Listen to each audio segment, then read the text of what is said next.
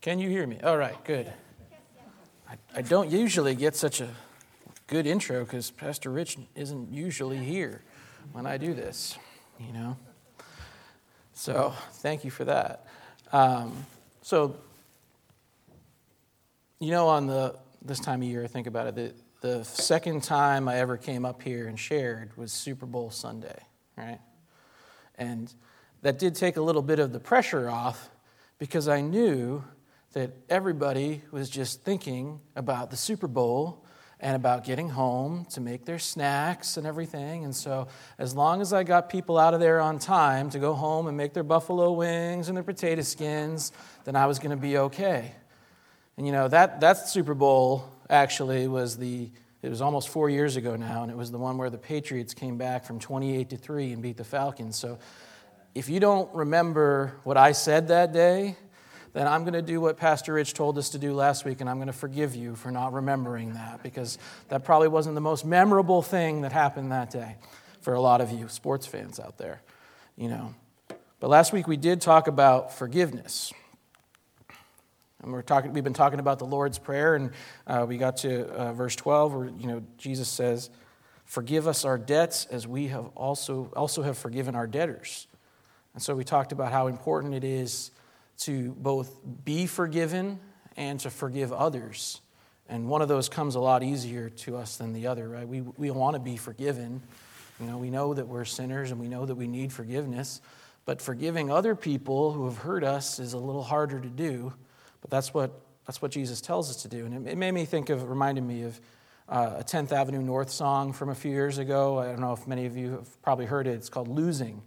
And in the song they sing, "Father, help me forgive them. I feel like the one losing." You know, and it can feel like that sometimes to forgive someone, that by forgiving them, we're like rolling over and giving up our end of a dispute, argument, problem, whatever. You know, we want to be right, you know, and we probably are right, you know, maybe, or, you know, sometimes we are. And yet we have to forgive the other person. And maybe they're not even sorry. They talk about that in the song too. Like, even if they're not sorry, we need to forgive them. You know, and so it can feel like losing. We're like losing this battle. But that's only until we actually do the forgiving, and then we see that we've won. We've beaten that bitterness that we had inside of us building from the unforgiveness. So Jesus teaches us to forgive. You know, and if that's what Jesus tells us to do, then we need to try and do it. And it's for our own good. You know, if we've been set free from this massive debt that we have of our sin, you know, we can't hold somebody else in debt to us. It's like the parable that Jesus taught his disciples in Matthew chapter 18, where the man was forgiven the huge debt that you know, some translation, you know, what people have tried to do the math, and it's either millions or billions of dollars. He was forgiven in debt. And then he went and choked his fellow servant for something that was minuscule in comparison. You know, so we don't want to be like that guy, that's for sure. And so that was what we talked about last week, just to recap. You know, the Holy Spirit will help us to forgive, and then we'll be set free from holding on to that. So this week we're going to pick up right after that, and we're going to go into the next verse, just the first half of the next verse. "And lead us not into temptation," Matthew 6:13. If you want to open your Bibles to Matthew chapter 6. Of course, a lot of us have this memorized anyway, from childhood and just from hearing it over and over again. Now, my sections seem to keep getting smaller, and now I've got half a verse here. But I find that despite that, I keep having more and more to talk about than I can fit into the time frame that I have, so that's a good thing. Which is so different than these words that I repeated so many times as a child, that I could stand here and talk to you about half of a verse for half an hour when I used to repeat these words over and over and over again without thinking about them, without going any deeper into them. You know, like many of you, I was raised Catholic, and so this prayer, the Lord's Prayer, was part of my everyday life. You know, we all said it with my mother before we went to bed every night. We said it at Mass on Sundays. On the occasion that we went to confession, we got assigned 10 Our Fathers to say, you know. That's how we knew it then, as the Our Father, not the Lord's Prayer. So we memorized it, we repeated it over and over and over and over again. A lot of you have had the same experience, I'm sure. But do we stop to think about the meaning? I know I didn't. Rarely, anyway. And I must have said it thousands of times. And I'm not even talking about rosaries or penance here. I'm talking about once a day, 365 days a year for 10 years. That's 3,600 times, right? So thousands of times I said this prayer and didn't think that much about it, just repeating it over and over again. But one time, my dad put us to bed. My mom usually put us to bed, said our prayers with us, read us a story and everything. One time, like this is how rare it was. I can remember one time that my dad put us to bed. My mom didn't go out a lot or anything, didn't have a lot of things to do at night. But one time my dad put us to bed and we were saying the Our Father, and he stopped. He stopped and he told us what each part of it meant. And he went over each part of it. And it's probably the first time I ever, even though I had said it hundreds at that point, or maybe thousands of times, first time I knew what hallowed meant. I had said hallowed so many times and I didn't know what it meant. So it was very unusual. First of all, it was so unusual that my dad was putting us to bed. Second of all, it was unusual for my dad to talk about this kind of stuff. But maybe he heard the robotic sound of our voices as we droned on and said, I got to do something about this. This doesn't sound right. My kids are chanting, But it did, I think, plant the idea in my head that I should think more about my prayers. And I didn't know it at the time because I hadn't made the connection that this prayer was also a part of Scripture. I should think more about Scripture. That's what I needed to think more about Scripture, and I needed to think more about my prayers. So thanks, Dad, for that. And recently, speaking of Catholicism, a couple of years ago, Pope Francis, in 2019, he caused quite a stir by changing the words of the Our Father, of the prayer. And he changed them in this one line that we're looking at today. He changed it to, do not let us fall into temptation, instead of lead us not into temptation. And his explanation was that he didn't think it was a very good translation. He also didn't provide any scholarly evidence of that it was a bad translation. He went on to say that it speaks of a God who induces temptation. I am the one who falls. It's not him pushing me into temptation to then see how I have fallen. It's Satan who leads us into temptation. That's his department. Okay. Now, I could spend the rest of the time here, I think I've got about 25 minutes left. I could spend it 20 minutes talking about how wrong that is and how, we can't just go changing God's word to suit what we think, But I want to spend time on God's word, not on people's word. So we'll get through that quickly. He does raise a couple questions that I think people have, though. And I think we can all fall into that trap when we're looking at parts of the Bible that we have a hard time grasping or understanding, or like, how could God do that? That doesn't line up. It's that we're trying to put God in a box that we've made ourselves. We're trying to make God fit what we think is good and right instead of looking to God to see what's good and right. We have our own human idea of what's fair and what God should do that we carry around with us, impressed on us by the world around us and what we've grown up with and everything. And so we can fall into that trap of thinking, I've got to make this scripture make sense in a way that, fits my idea of what God should be doing, right? I read one article from a pastor who said, the article was called Reading Your Bible Upside Down. And that's what he was describing, is when we read the Bible and try to make God fit into from our perspective, what we think God should be doing. So while I don't agree with changing it, and I don't agree with the idea of changing it at all, I do think that Pope Francis did raise, kind of thinking about it, raises the questions that people have about this verse. Some of those questions are, is the translation accurate? Is something getting lost in the translation? Would God really lead us this way? Does God tempt us? Why do I need to pray this? So I'm going to try and answer those questions and one more. The first one I thought of, is it wrong to be tempted? Because in his little explanation there, the Pope kind of indicates that just the act of being tempted was wrong. He kind of lumps being tempted and giving into temptation into the same thing, but they're not the same thing. So we'll talk about what temptation is and is not. Now, show of hands, how many of you have never been tempted to do something wrong? Okay. I wonder if I just tempted any of you to lie about that, So most of you probably know the answer to this question, but is it wrong to be tempted? Is the temptation we feel to do wrong in and of itself a sin? Well, we can look to God's word for the answer to that. The short answer is no, but don't take my word for it. Let's look at Hebrews chapter 4, verse 15, which tells us, "For we do not have a high priest who is unable to sympathize with our weaknesses, but we have one who has been tempted in every way, just as we are, yet was without sin." So that's speaking about Jesus, of course. Jesus was tempted in every way, just as we are, yet was without sin. So if Jesus was tempted and was without sin, then when we are tempted, we are not sinning by being tempted. Being tempted is not itself a sin, just to make that clear.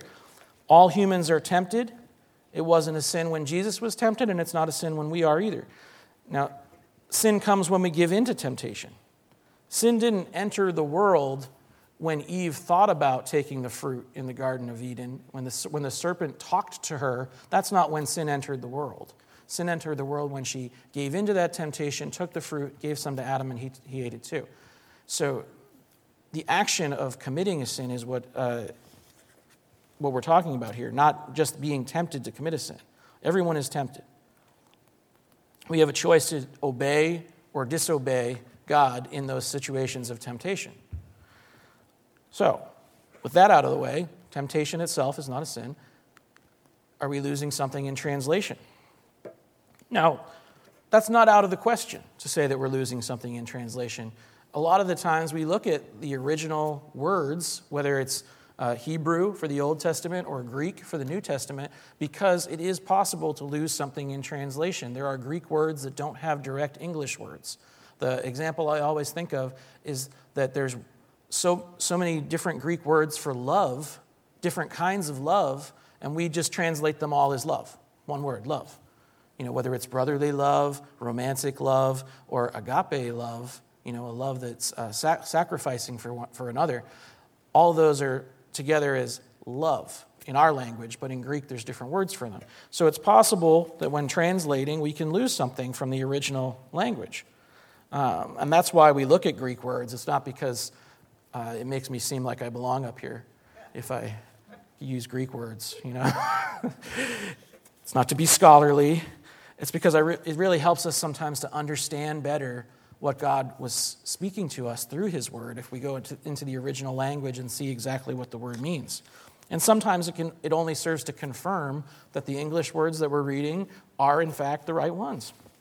So the first word I thought we'd look at here, because it's really the verb in question here. Does God really lead us into temptation? Let's look at this word lead. And the Greek word, my Blue Letter Bible says, is eisphero.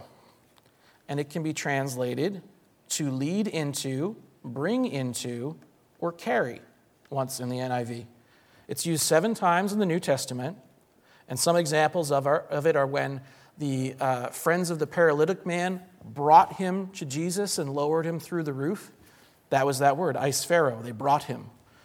Another one is when Jesus told his disciples, "When you are brought before synagogues, rulers, and authorities, do not worry about how you will defend yourselves or what you will say, for the Holy Spirit will teach you at that time what you should say." So that word brought before synagogues, that's another instance of eisphero.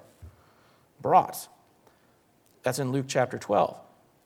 Now, I could go through all 7 examples, but I'll tell you that lead us Lead us is actually the least forceful word, the least forceful translation of this word that we could use. So if we think that, oh no, God wouldn't lead us that way, well, how about God would bring us there? Or how about God would carry us to temptation? If we replace the word with the other uses of the word. So lead us is actually the least forceful one, but they all mean the same basic thing, that God brings us there. So much for that idea, that God wouldn't lead us into temptation. That's exactly what the word means. Now, the other main word in this is temptation. And the original Greek word for that is perasmos. It's translated as temptation or trial. Now, here I found this interesting because which word we choose to use, they're both the same word in the original text, perasmos, but which word we choose to look at, we have a different reaction to the words temptation and trial, right? I know I do anyway. If we look at the word temptation, it feels like a foregone conclusion that we're going to fall into it, right? We might.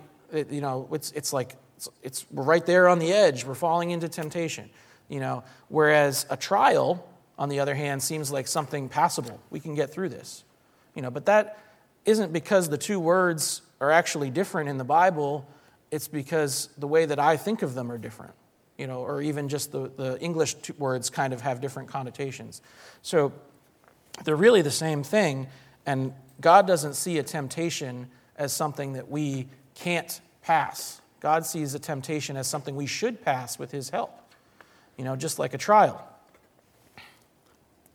Temptation makes you think of being enticed, baited, or trapped into doing wrong, right? Anybody else? A trial. I can get through a trial. Now, Peter used this word in 1 Peter 16. In this you greatly rejoice, though now for a little while you may have had to suffer grief in all kinds of trials. It's the same word, perasmos. So, I need to rethink how I view the word temptation, I think, and bring it more in line with how God sees it. It's not itself a sin. And the same way that Jesus avoided giving into sin, I can avoid giving into sin because I have the Holy Spirit living within me now. And with God's help, I can avoid giving into temptation and sinning. It's not a foregone conclusion. Of course, I have fallen into temptation. I have messed up and sinned. And I'm guilty of that. And I'm even guilty of trying to use the fact that the way that I view temptation as an excuse for my sin. Well, of course I sinned. Look at what I was dealing with here. Who wouldn't, right? That's the excuse I make to myself. As if I was placed in an impossible situation that I couldn't avoid sinning, right? Well, you don't know the guy that I'm talking about here that I blew up at. You don't know what he said to me. It's not an impossible situation, and we can't look at it like it is. God hasn't trapped us into sinning, though he does lead us into situations that are tempting. A trial. Lord, forgive me for my poor excuses for my sin. It's to try and make yourself feel better about your sin, right? That you make excuses for it. And you just call sin a sin and ask God to forgive you for it instead. Now, I'm not going to examine the Greek words for and, not, us, or into. I think those are a little more straightforward. But I think from looking at temptation and lead, that we can see that there's not something being lost in translation in this case. The translation, the Greek words confirm what the English words say. So the verse is accurate. Sorry, Your Eminence, but it's accurate to the original language. So that leads us to the next question. Would God ever lead us into temptation? Short answer, yes. Matthew 4, verses 1-3 tell us, Then Jesus was led by the Spirit into the desert to be tempted by the devil. After fasting 40 days and 40 nights, he was hungry. The tempter came to him and said, If you are the Son of God, tell these stones to become bread. So in the first verse there, we can indeed be led by the Holy Spirit into a situation where we will be tempted, because Jesus was. The Holy Spirit led him into the desert to be tempted. Why? Why was Jesus led out into the desert to be tempted? Well, I'd say it was to demonstrate his holiness, that he was able to withstand temptation, but did go through temptation just as we do, and also to glorify the Father, because he stood up under temptation and did not give into it. He glorified the Father. As everything that he did here, he was glorifying the Father through. He remained obedient to the Father. Now, we too may be called into a place of temptation to glorify God. Can any of you think of a place that in a normal year you have to go every single day that presents temptations to you all day long? A workplace, right? When you're in the office or in your workplace, you're around other people, you're around unbelievers, you might even be around believers, but there are tempting things, tempting conversations, things that are going to tempt you to say the wrong things, say things you know that aren't right. It happens to me. Inappropriate subjects, inappropriate language, gossip, kind of slanderous talk, saying things malicious about other people. Those things all happen in a workplace. They happen in my workplace, and I work in a bank, not a construction site. That's the kind of place you think of all the coarse language happening, right, at the construction site. But that's not necessarily the case. All of it happens in the bank, too. We're called into a place of temptation. We go to work every day. So I'm in this place of temptation where I have all these conversations going on around me, and even working from home, it just shifts over to email instead of happening in person. And yet I know that God called me to work in this place. God called me to be there, to provide for my family, and to be a witness to other people around me. I'm very convinced of that. I've been working in the same place for almost 19 years now, and I think that's where God put me, and I don't think it's an accident that I ended up there. So if God called me there, and I'm tempted there on a regular basis, then yes, God can lead us into a place of temptation. We can also put ourselves in a place of temptation. That's certainly possible. If we're going out looking for trouble, we'll find it easily enough, and that's not God leading us into temptation. But God will bring us to places of temptation, and for the same reason, we can glorify God by being obedient to him in that temptation. When you do abstain from all that inappropriate stuff, the conversations and everything, sooner or later people will start to notice that you're a bit different than the rest of them. When you join in, you just look like everybody else, and I've been guilty of that too. But when you do differently, when you act differently, when you act in a way that honors God and goes by his word, then you'll stand out, and then you can glorify God by resisting temptation. And it will help you to grow in your dependence on him. Because if you're going to resist temptation when you're being exposed to it all the time, you're going to need to depend on God and ask for his help. So that's the other thing that we get out of that, the temptation, is that we depend more and more on God when we're placed in these situations. So, yes, God leads us into places of temptation and helps us to resist. Now, does this mean that God tempts us? Another short answer, no. God is not the one doing the tempting, most definitely not. In the Garden of Eden, it wasn't God who walked up to Eve or slithered up to Eve and said, did God really say you can't eat that fruit? That wasn't God doing that. It was the enemy. It was the serpent, the devil, tempting her. But one could argue, I suppose, why did God let the serpent in the garden? Why did God make a tree that he didn't want anybody to eat? Why did God make the fruit look so good? I'm glad this isn't a study in Genesis that we're going into today, and I could be here all day talking about those questions that people those are some of those questions people ask to be argumentative, right? I think there are some people that genuinely want to know the answer to those questions, and then there are some people who just do them because they want to stump you somehow. But I do think the answer to all those questions really is that God allowed temptation because he didn't want us to obey him only because we had to. He wanted us to have a choice, to obey and love him and serve him because we chose to, not because we had to. He could have filled the garden with robots, programmed to do what they were supposed to do, and they wouldn't be tempted by serpents at all. He could have made a serpent-proof garden. He could have put the tree outside the garden. But he wanted us to obey him and love him by choice.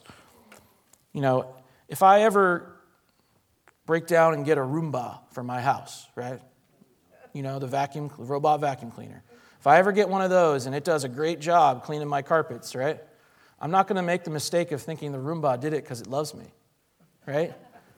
It's his programming. It had no choice. God wanted us to have a choice. But he isn't the one who's doing the tempting. He allows tempting, but he's not doing the tempting.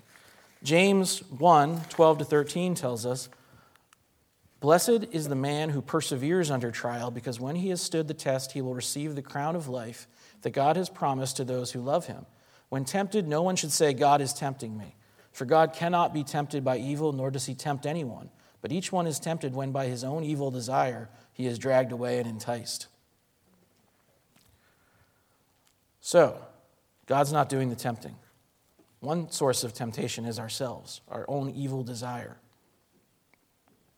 Jesus told his disciples when they were falling asleep in the garden, "Watch and pray that you will not fall into temptation. The spirit is willing, but the flesh is weak." So our flesh is weak. That's a source of temptation. We have temptation within ourselves. There's two more sources of temptation. Does anybody know them? The flesh, the devil, the world, right?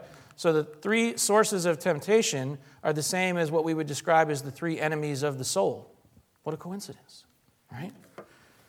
Three enemies of the soul are the same as the three sources of temptation.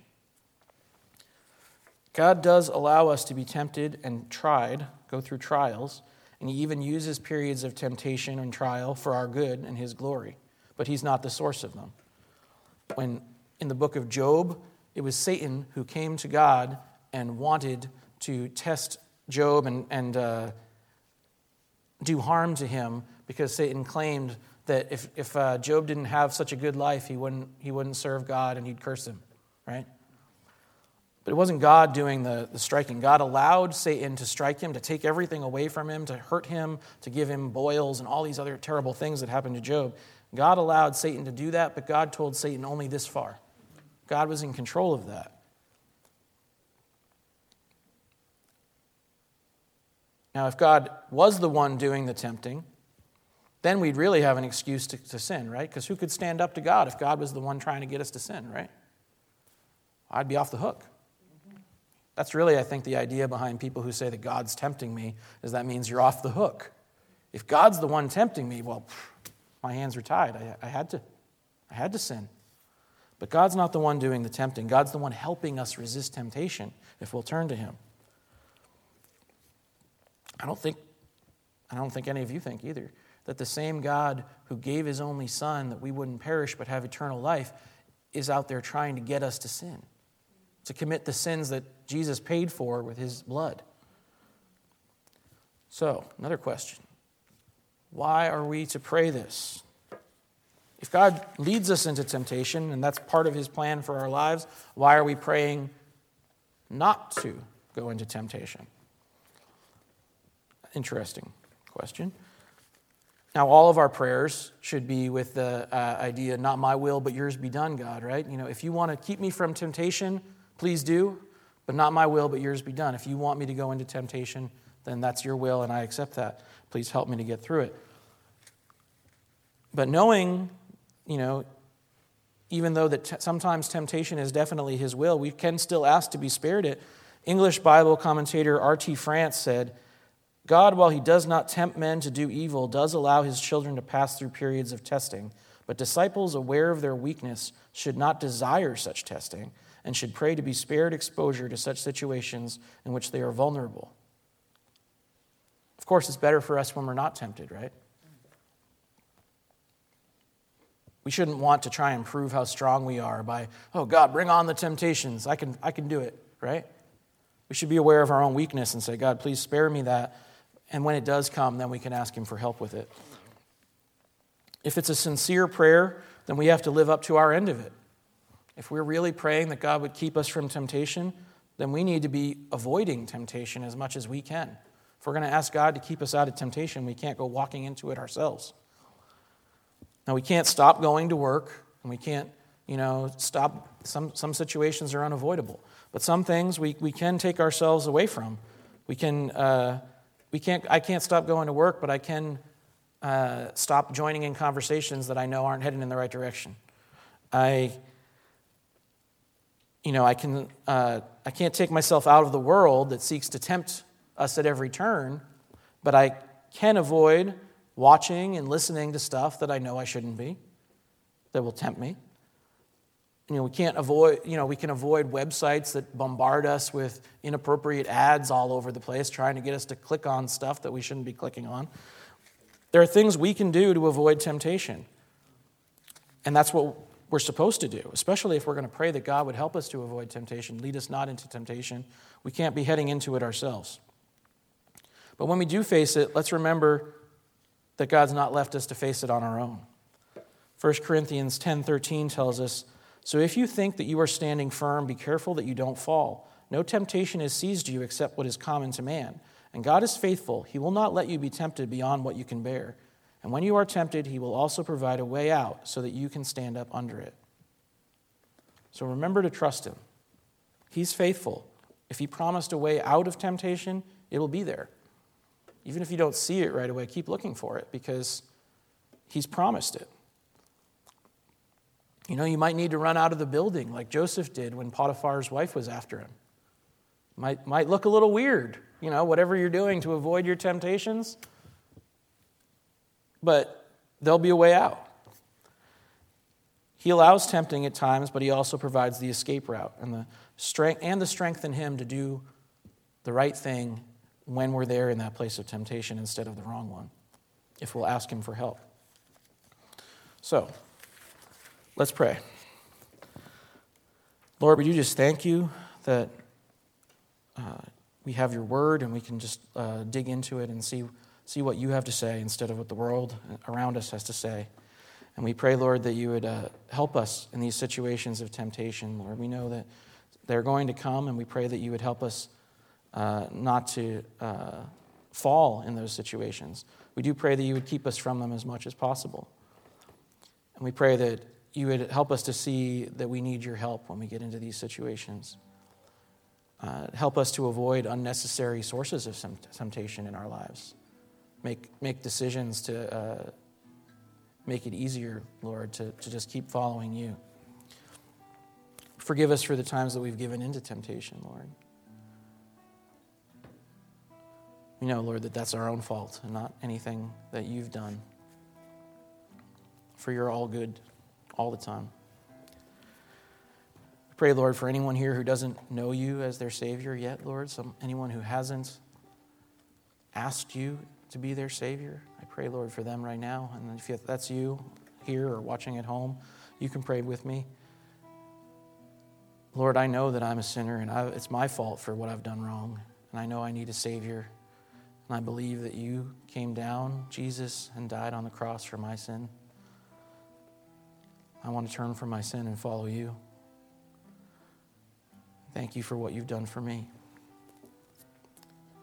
So we just thank you again, Lord, for everything that you've done for us. We praise you for who you are, the only person who ever could resist all temptation and live a sinless life. And we want to live for you and follow you, and we pray, Lord, you'd help us to do it. And it's in your name we pray. Amen. All right. Well, thanks, everybody. See you all next time.